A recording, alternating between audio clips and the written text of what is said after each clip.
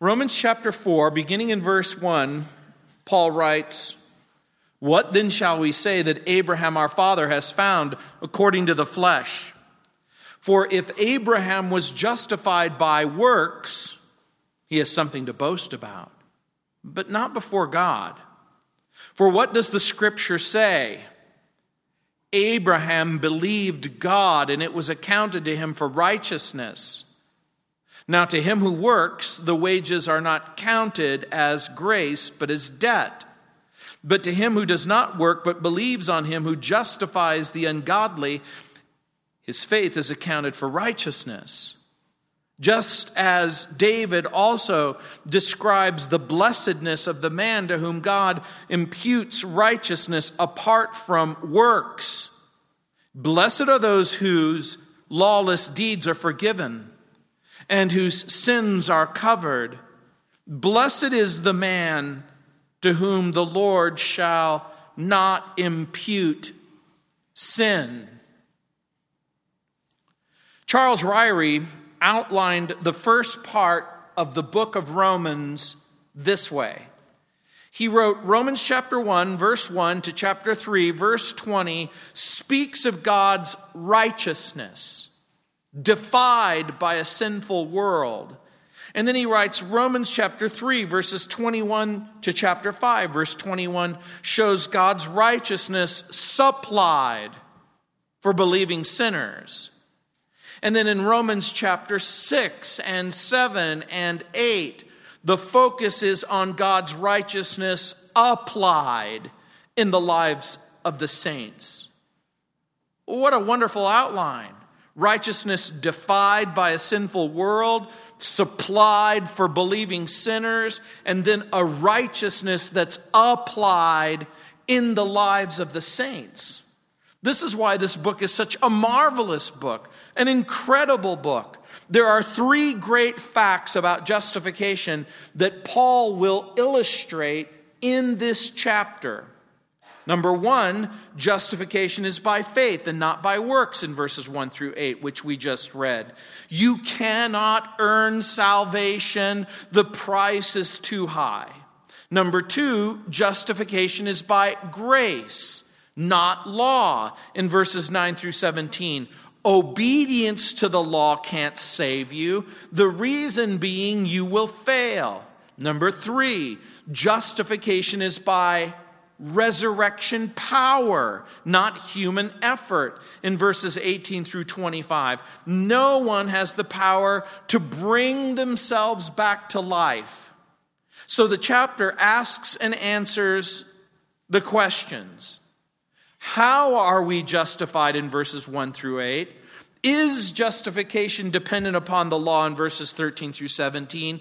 And when are we justified in verses 17 through 25? The last time we gathered on Sunday, we asked and answered the question, what does justification mean? For those of you who weren't here or are not completely aware of the meaning of the word justification, it's the act of God whereby he declares the believing sinner righteous in Christ on the basis of the sacrifice and the finished work of Jesus on the cross. We might say that justification is a legal act of God where he declares the guilty guiltless. So justification, I reminded you, isn't an act, or it's an act, not a process.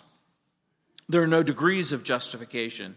Just like all people are equally lost apart from Christ, all are equally saved in Christ.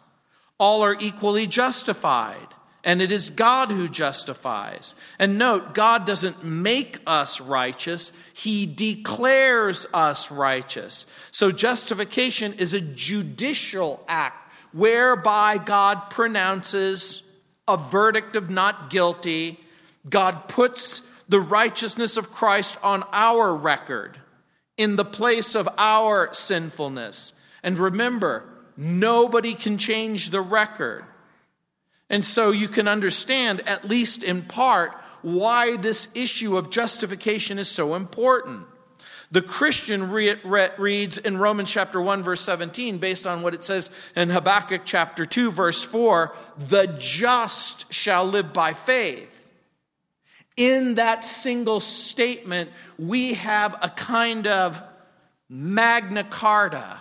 We have a kind of Declaration of Independence. We have a kind of Constitution, all rolled into one.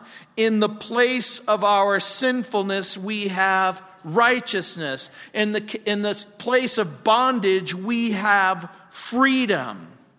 And so, again, when we think of the other great freedom documents which set forth the principles and privileges of free people, this document sets forth the principles and privileges that you have as a citizen of heaven.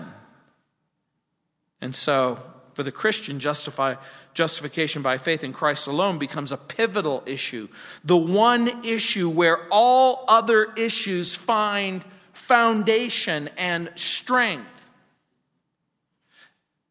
You've heard me say often, if you're wrong about Jesus, it doesn't really matter what you're right about.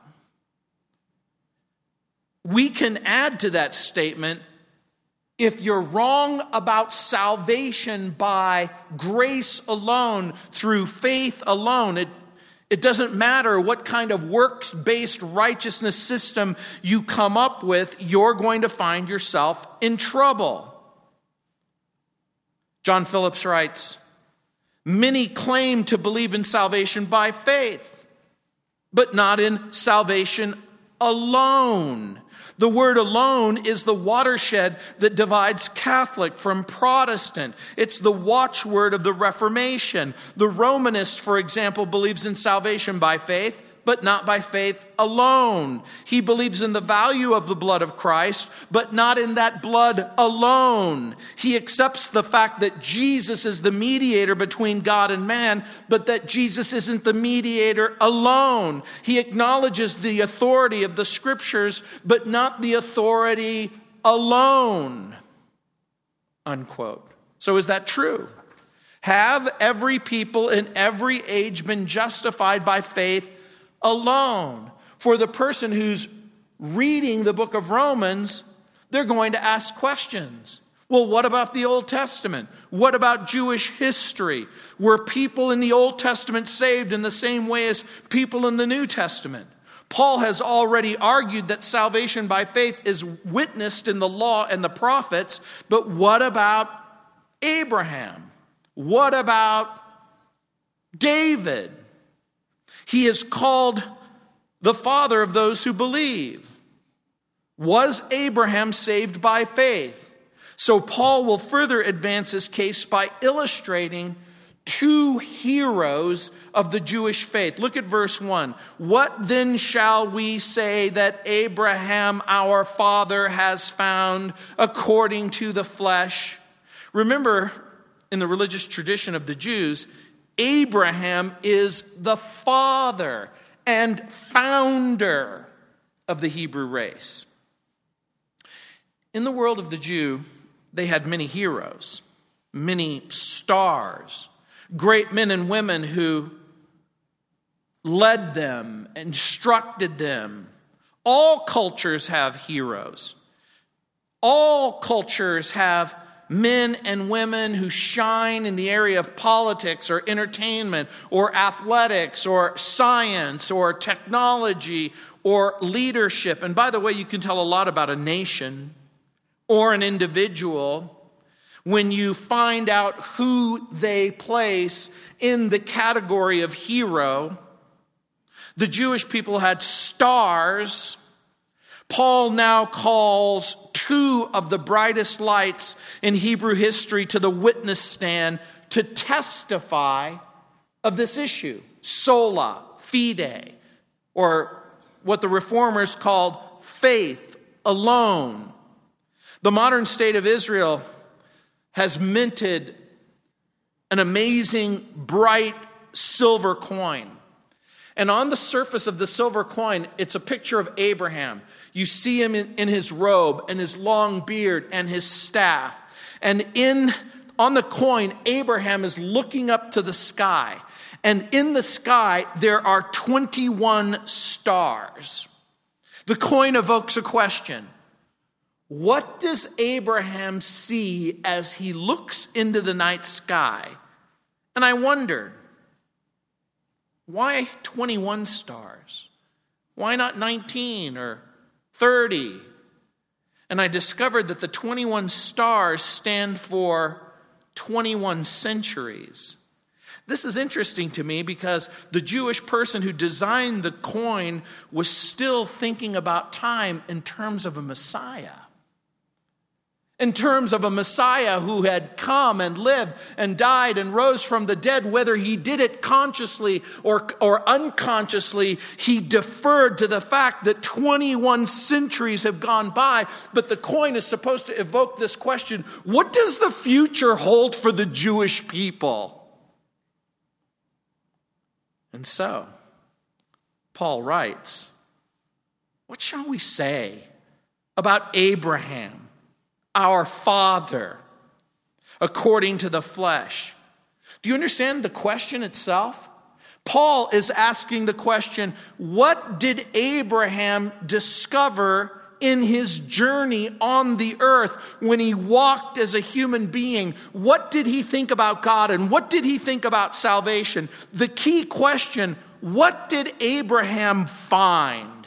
And remember, many Jews believed that Abraham was righteous because he somehow earned favor with God. Like many people today, they thought that Abraham obtained salvation the old-fashioned way. You earn it. But is that true? Remember, the Jews held Abraham out as the supreme example of the person who pleased God. Also remember that the Jews aren't alone in their honoring of Abraham. Muslims, Christians, consider themselves children of Abraham. Judaism, Islam, and Christianity all hold Abraham in a position of honor and bestow upon him the status of prophet of God. So is Abraham an example of someone who worked his way to heaven, or was he saved by grace? Was he justified by faith? Look what Paul writes, for if Abraham was justified by works, he has something to boast about, but not before God. So the question that we insist on asking is, well, is it true? Was Abraham justified by faith, or was he justified by works? Paul argues, if he was justified by works, then he doesn't have a single thing to brag about. Is it even possible? Ephesians chapter 2, verse 9, Paul writes, not of works, lest anyone should boast. Is there anything in the Bible that suggests that Abraham could boast about being justified by works? Well, someone might suggest, well, wait a minute. Well, what about James chapter 2, verse 21? In James chapter 2, verse 21, doesn't it say that Abraham was justified by works? Well, yes, it does. But the meaning is very different. In James chapter 2, verse 21, James writes, was not Abraham our father justified by works when he offered Isaac, his son, on the altar?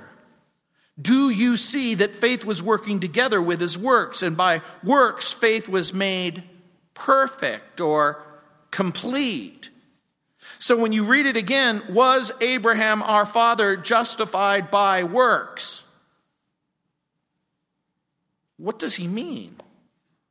You'll remember that Abraham was justified by faith in Genesis chapter 15, verse 6. As a matter of fact, that's the very passage that Paul is going to quote. Again, Abraham peers into the black satin of the vast canopy over his head. He looks at the twinkling stars.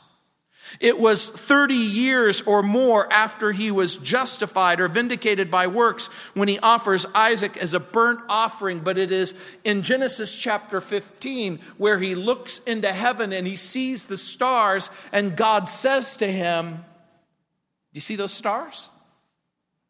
He says, "Yeah." "Can you count them?" "Not really." "Well, just as you see those twinkling stars in the heavens, so is your offspring going to be. You are going to be the father of nations." James refers to this act of obedience, though, in Genesis chapter 22 as an act of vindication or justification, the reality of his faith. In other words, MacDonald refers to this as, quote, "an outward demonstration that he has been truly justified by faith," unquote. Here's the way we think about it. Paul uses the expression justification in the legal sense, declared righteous by God. James uses the word justified in the sense of an outward observation that can be demonstrated or proved, and that's revealed in the NIV translation in the NLT. In the NIV, it says in James chapter 2, verse 24, you see that a person is considered righteous by what they do and not by faith alone. The New Living Translation reads, "So you see, we are shown to be right with God by what we do, not by faith alone," unquote. In the entire context of James chapter 2, verses 14 through 26, the author is pointing to the fact that real faith, authentic faith, genuine faith, isn't simply invisible and internal, but visible and external, in the very real way that you live out your life by faith. A genuine faith and a genuine salvation in the Lord Jesus Christ will leak out when you step on it. It will spill over into good works. Ephesians chapter 2, verse 10. The good deeds or good works are the visible demonstration and proof of faith in James 2:18.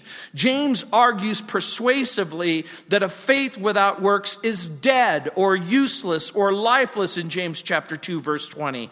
James would argue this kind of faith, a faith absent from the way you think or the way you live or the way that you really believe, can't be called biblical faith. And so, James' argument is that works are a proof of faith in James chapter 2, verse 18, not the condition of faith. And see, if you don't understand the difference between condition and proof, let me help you. Your works do not put you into the condition of right relationship with God in Christ. God does that on the basis of what Jesus has done. And so no wonder there are passages throughout the New Testament where we are told, whoever believes in him, John 3:16, Acts 16:31, believe in the name of the Lord Jesus and you'll be saved. Ephesians 2:8, for by grace you've been saved through faith. The list could go on in Romans 3:28, Romans 4:5, Romans 5:1, Galatians 2:16, Galatians 3:24, Ephesians 1:13, James chapter 2, verse 18. It provides this massive foundation of faith. So for the person who argues that James chapter 2 verse 24 is proof positive that salvation is not by faith alone, we respond, no, it is James' argument that a salvation that does not result in a change of heart and a change of behavior, a change that does not result in good words and obedience to God's word, can hardly be trusted and hardly fall into the category of biblical faith. So James' argument is that works are proof of faith. Again, not the condition of faith. And then Paul writes, for what does the scripture say? Don't overlook that single phrase. For what does the scripture say? Why is even that statement an important statement? Because there are people who don't really believe that the Bible is true. There are people who come up to me almost on a daily basis, and they certainly call me on a daily basis, and they say, how can we trust the Bible? How can we know that the scriptures are true? How can we know that the revelation that has been given in the Bible about God, about his character, and about his promises can be trusted? And the simple answer that will usually be the satisfying answer is Jesus trusted the scriptures. Well, what if he was wrong? Then you have way more to worry about than just your confidence in the scripture. If Jesus was wrong about the scripture, is it possible that he could be wrong about other things? Could it be he was wrong that he came from God? Could it be wrong that he's the satisfying solution to the problem of sin? Jesus knew the scriptures thoroughly, even to the words and verb tenses. He had obviously either memorized vast portions of it or knew it in its entirety. John chapter 7, verse 15. He believed every word of Scripture. All the prophecies concerning himself were fulfilled. He believed them beforehand. He believed that he was the actual fulfillment. He believed that the Old Testament was a historical fact. He made it clear that he trusted the Bible's testimony about creation and prophecy and promise. In Luke chapter 11, verse 51, Abel's a real person. Matthew 24, 37 through 29, Noah is mentioned in the flood. John 8, 56, he cites Abraham. Matthew 10, 15, Sodom and Gomorrah. Luke 17, 28, Lot and his wife. Matthew 8, 11, Isaac and Jacob. John 6, manna coming down from heaven. John 3, 14, a serpent in the wilderness. Matthew 12, 39, Jonah.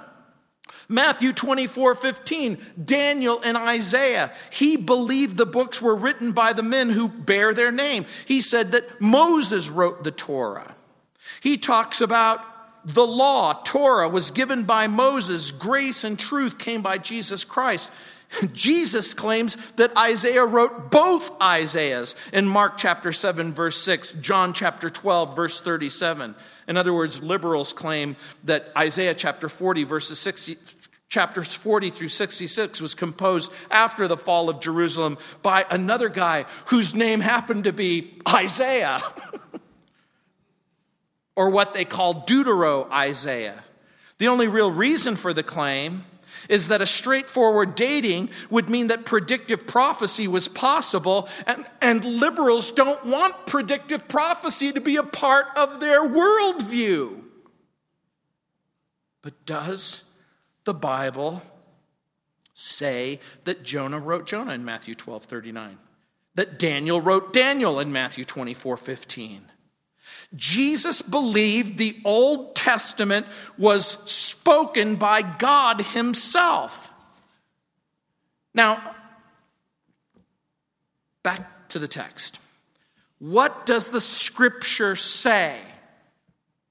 Look what Paul writes.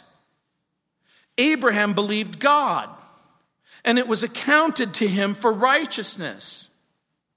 Paul quotes Genesis chapter 15, verse 6. Again, God revealed himself, made a promise to Abraham that Abraham would be the father of nations. Abraham believes the Lord. And God placed in Abraham's account a direct deposit of righteousness. So Paul argues Abraham is saved by faith and justified by faith apart from the law. How can he make that argument? Because the law is still hundreds of years in the future. It hasn't even been given by Moses yet. And so when Paul writes, accounted, the term comes from the business world of bookkeeping. The word accounted is logizomai or logizomai, depending on how you want to pronounce it, but I pronounce it logizomai.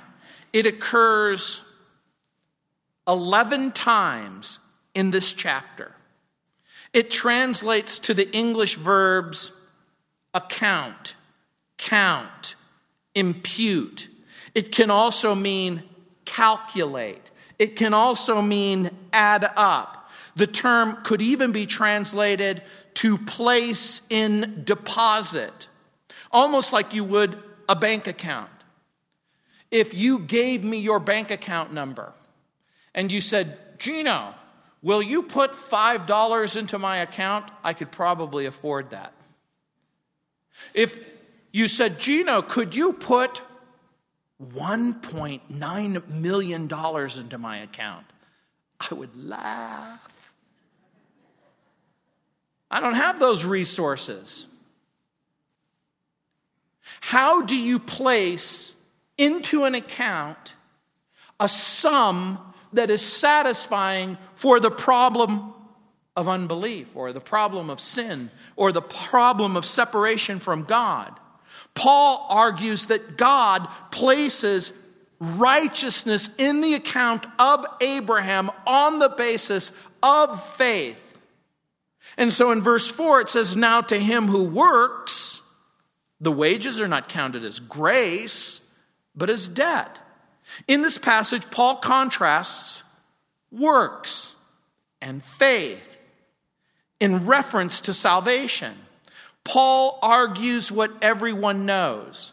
If you work for wages, should you be paid? If a person enters into a friendship and a relationship with you, or even an employer-employee relationship with you, and says, I want you to come to work for me. And the person says, do you want me to work for you for free? Now, again, if you do work for free, that's your business.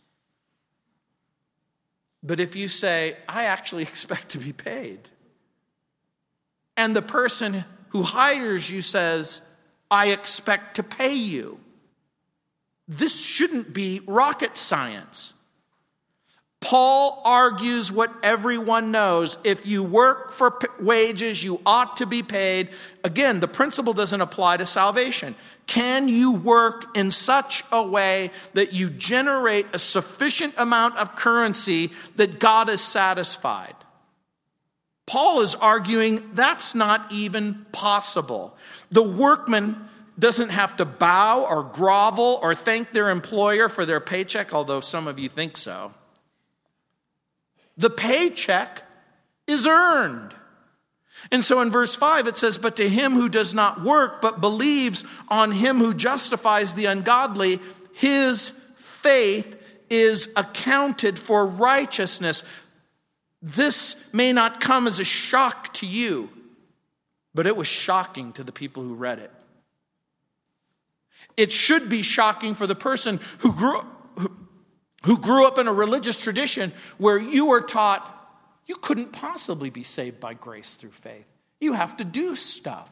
You have to go to church, and you have to read your Bible, and you have to be a good person, and you have to give money, and you have to do this, and you have to do that, and you have to do this, and you have to do that. Paul argues, no, you cannot earn your salvation.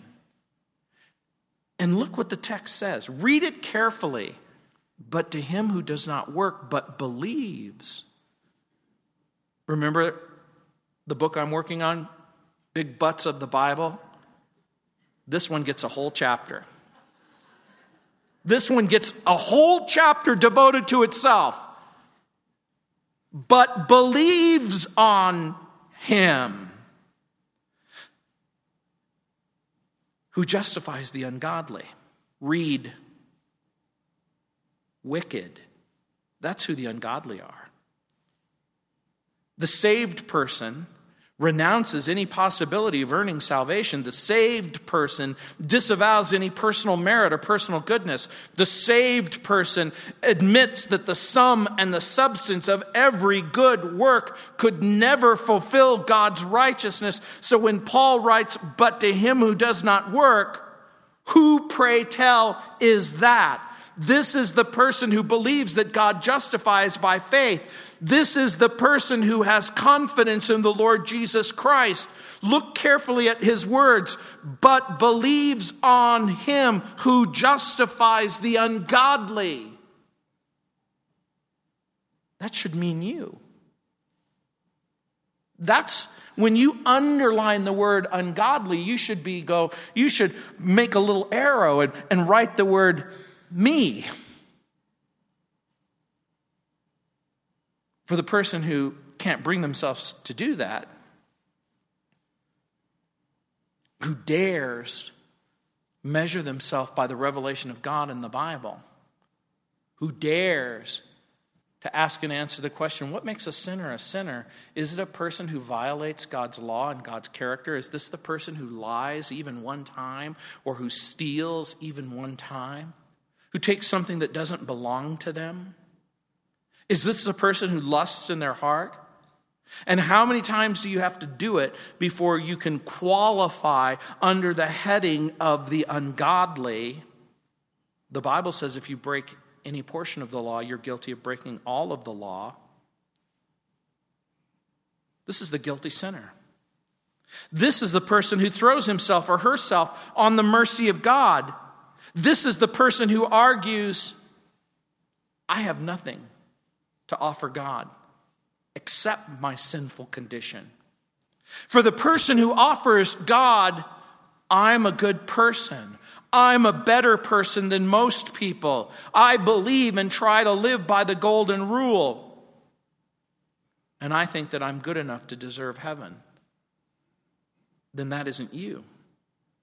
James White, in his book, The God Who Justifies, writes, quote, the believing of which Paul speaks is by the contrast he draws here, a belief that creates no debt, that brings no plea, that makes no offer, strikes no bargain. It is the empty hand of faith. It hides no bribe, makes no effort at earning or coercing anything from God.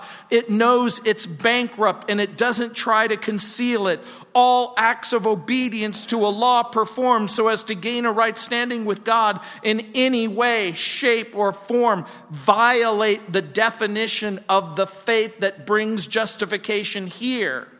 The passage slams the door on any and all works salvation schemes that attempt to pay lip service to grace by saying it is necessary but insufficient outside of the addition of some level of human works, unquote.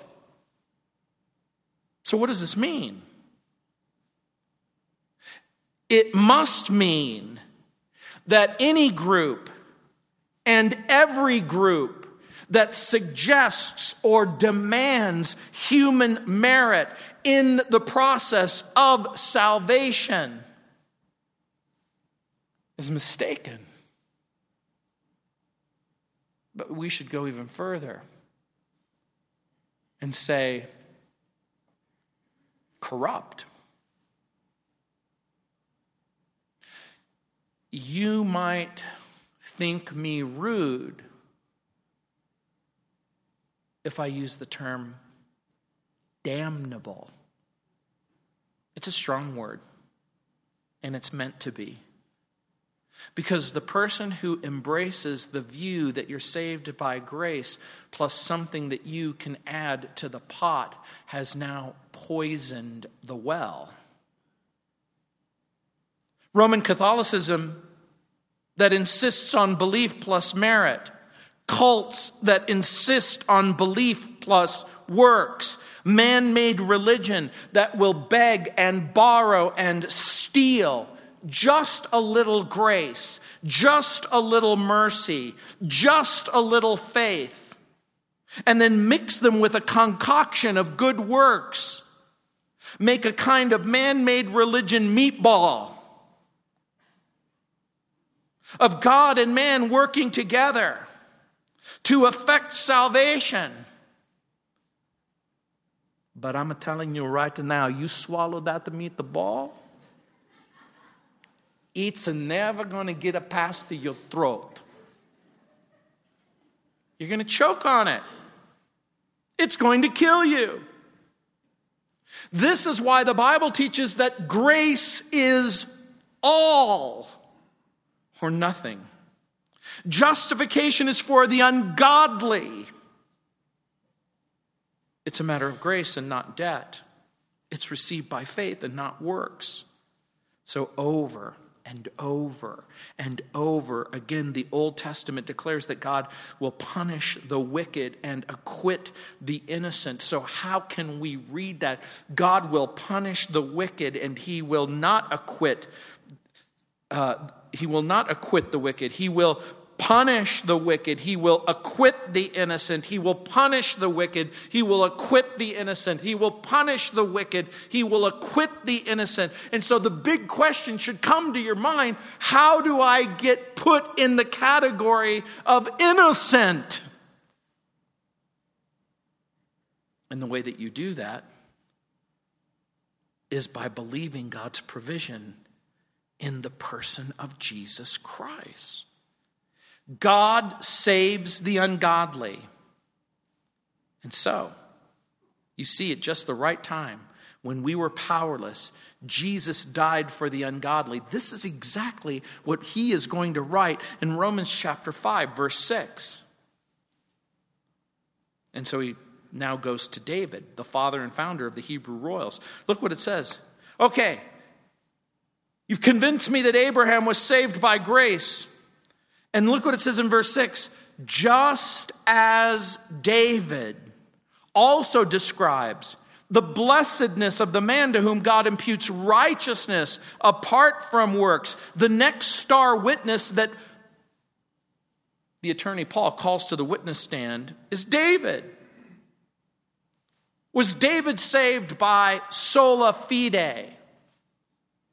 Clearly, David is after the giving of the law. Clearly, David is 1,000 years before Jesus. Paul writes, just as David, and the reason why even the very sentence is important, just as David links the experience of Abraham to the experience of David, they are connected. The man after God's own heart, the sweet psalmist of Israel, said, the happy man is the sinner to whom God reckons righteousness apart from works. By the way, did David ever use those precise words? The answer is no. We'll get to this in just a moment. Paul reminds the Roman readers and the Jews of David's experience of grace and forgiveness. Why does he even have to bring it up? Because we all know about the fiasco with Bathsheba. Paul quotes David's cry in Psalm 32, verses 1 and 2.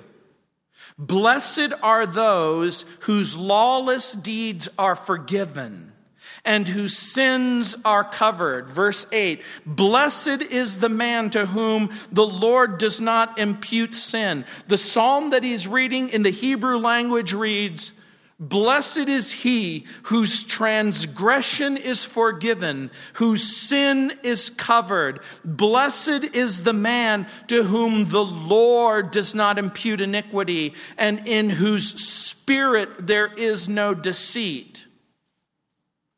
When Paul reads those words in the book of Psalm, what does he see? What do his rabbinic eyes behold? Paul notices the absence of works. He notices the presence of forgiveness as a matter of God's unmerited and undeserved favor. It's a matter of grace apart from human efforts. Paul quotes a text knowing that there's a very specific word that appears that he wants to use in order to make his point. It's the word impute. Blessed is the man to whom the Lord does not impute iniquity. The word means credit, account. The Hebrew word is hasab. It translates in the Septuagint to the same word he uses earlier, logizomai. That's the Greek translation of the psalm. David has broken at least 3 of the 10 commandments. Some people could argue he's broken all of them. In a sense, David has failed to love God, clearly with all of his heart, soul, mind, and strength. He's clearly failed to love his neighbor. He's coveted his neighbor's wife. He's committed adultery. He's complicit in murder. The Old Testament system of sacrifices made no provision for such blatant, premeditated sin. David cries in Psalm 51, 16 and 17, "You do not delight in sacrifice, or else I would bring them to you, or take pleasure in burnt offerings. The sacrifices of God are a broken spirit, a broken and a contrite heart, O God, you will not despise." David brings exactly what he has. A hopeless case.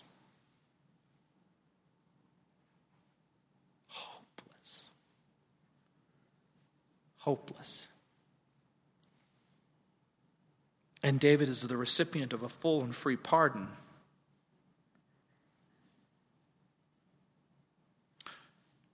Paul wants the reader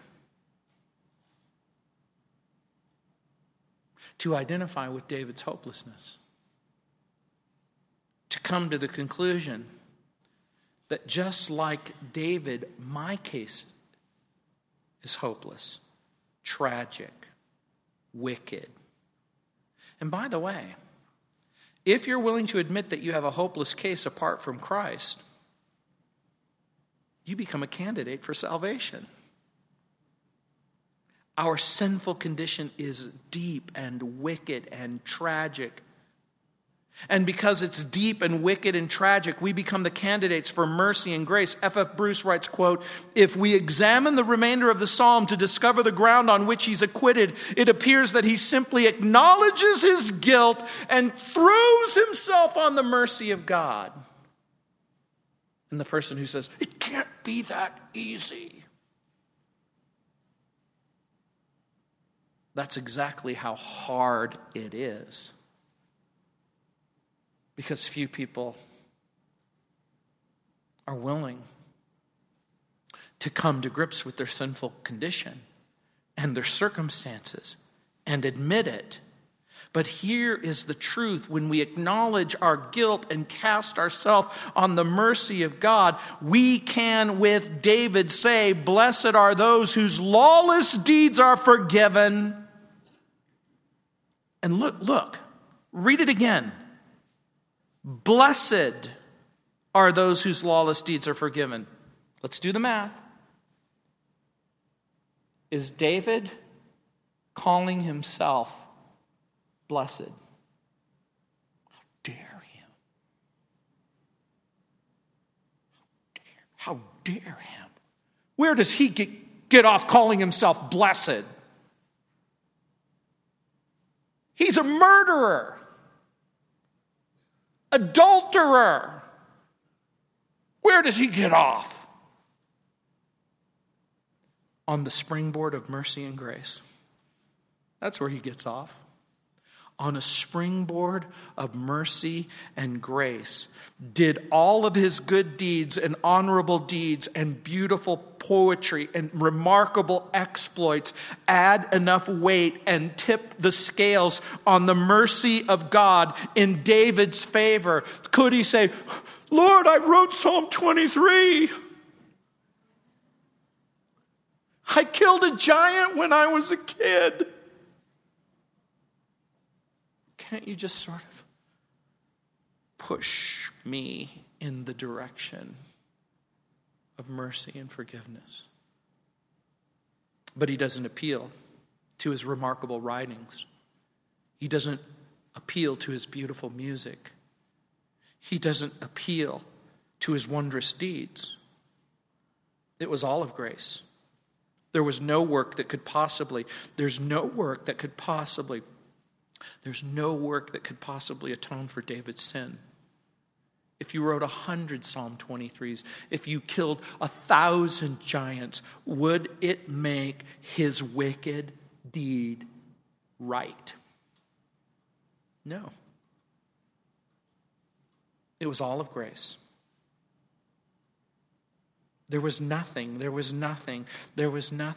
that David could do except believe God's promise about David's son. The father of the Jews, the most famous Jew, and the most loved Jew, were saved by grace through faith. Faith is believing what God says simply because it is God who is saying it. Let me repeat that. Faith is believing what God says simply because it is God who is saying it. Faith is simply believing what God says simply because it is God saying it. And so the Lord says, "Come to me, all you who labor and heavy laden, and I'll give you rest." There really are only two kinds of religions in the world. The first consists in doing, and the second in what has been done. Do you realize that all man-made religions can fall into the category of doing, what I'm doing, what I'm doing. And then there's Christianity, what Jesus has done. Every false cult in the end will lead to despair and death and hell, and millions could be saved from a spiritual tragedy if they would just simply believe what it says in Acts 31, believe on the Lord Jesus Christ, and you will be saved. If they just simply will do what Paul told the Philippian jailer, believe in the Lord Jesus. Confess with your mouth. Believe in your heart. D.L. Moody would break the new birth down into 6 memorable words. Number 1, repentance, a change of mind, a new mind about God. Number 2, conversion, a change of life, a new life from God. Regeneration, a change of nature, a new heart from God. Justification, a state of nature, or a change of nature, or actually a change of state, a new standing before God. Adoption, a change of family, a new relationship toward God. Sanctification, a change of service, a new condition with God. That's what salvation is.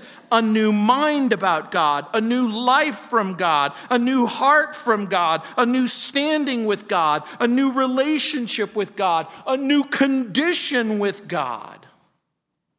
Faith is believing what God says simply because God has said it. And so Paul argues, Abraham believed what God said about him. David believed what God said about him. And this is why the Bible gives us such great news.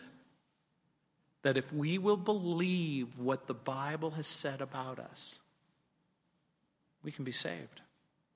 We can come to him. We can believe in him. We can trust him. We can submit to him. We can allow the presence of grace to inform us and mercy to guide us and faith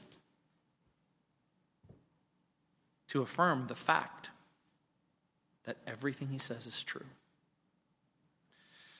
Oh, but there's way more to the chapter. This is where we have to stop. Let's pray. Heavenly Father, Lord, as we look at the laundry list, Paul gives us 2 remarkable heroes. But he could just as easily have called Isaac or Jacob or Joseph to the witness stand. He could have made an appeal to Isaiah and Ezekiel and Jeremiah and Daniel. He could have spoke of Elijah and Elisha. But what all men and women in every age have in common was a willingness to hear from God and a willingness to listen to the promise, and then a willingness to believe the promise. No wonder on a dark night when Jesus whispered to Nicodemus, the ruler of the Jews, "You must be born again. You must be born from on high. For God so loved the world that he gave his only begotten Son, that whoever believes in him shouldn't perish, but have everlasting life." Because God didn't send his Son into the world to condemn the world, but that through him the world might be saved.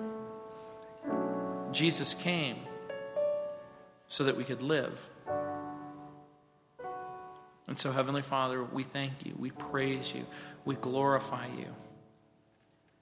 That no matter how many books we read, no matter how many church services we attend, no matter how many people we lead to Christ, no matter how many churches we plant, no matter how much goodness we have an opportunity to spread in the world, it will never amount or contribute to the grace and mercy that you've imparted to us in the person of Jesus Christ alone. But Lord, we thank you for the privileges that we have. The privileges as men and women who can participate in this grand and wonderful adventure of pointing people to Jesus, of telling of his love, of extending the offer of mercy and grace to anyone, and reminding them that if they would believe and receive Jesus, that they too would experience forgiveness. And they, like David, could say, "Blessed is the man to whom the Lord shall not impute sin." In Jesus' name.